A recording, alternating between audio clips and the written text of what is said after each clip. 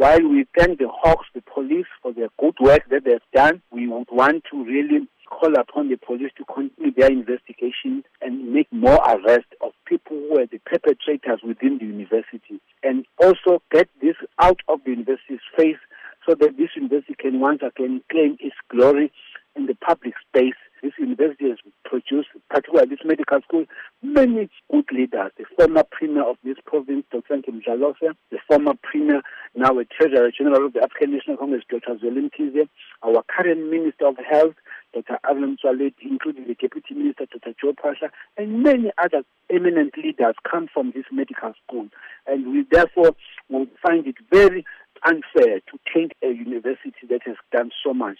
The concern from members of the public is that they may be practicing medical personnel who have allegedly paid this bribe, come through the system, and are now working, tending to patients.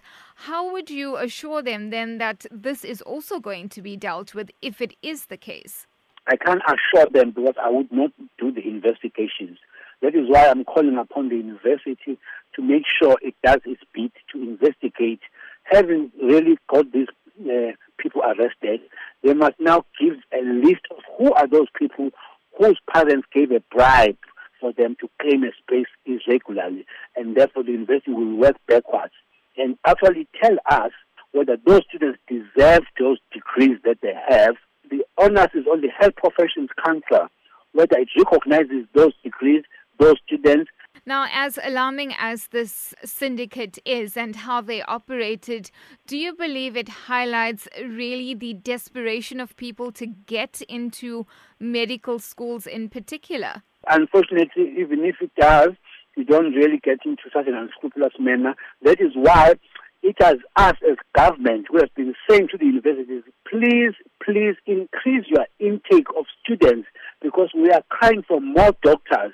And for whatever reason, only now here and there, universities now are beginning to open up more spaces for university. I now know that KwaZulu-Natal Medical School is going to increase the intake into about 300 to 400 in the next 2 years. But before that, they were glued to 200, and yet they received about 1,500 applications. That is why, as government, we took it upon ourselves to send students to go and train elsewhere, in particular in Cuba, so that more and more students can qualify as doctors and come and assist us. We were very much aware that we are in a dire need of more doctors. These ones have jumped the queue of deserving students. Within that limited number of 200, they were taken in, and deserving students were not taken in who were then supposed to have qualified and become doctors. But they jumped the queue in an irregular manner.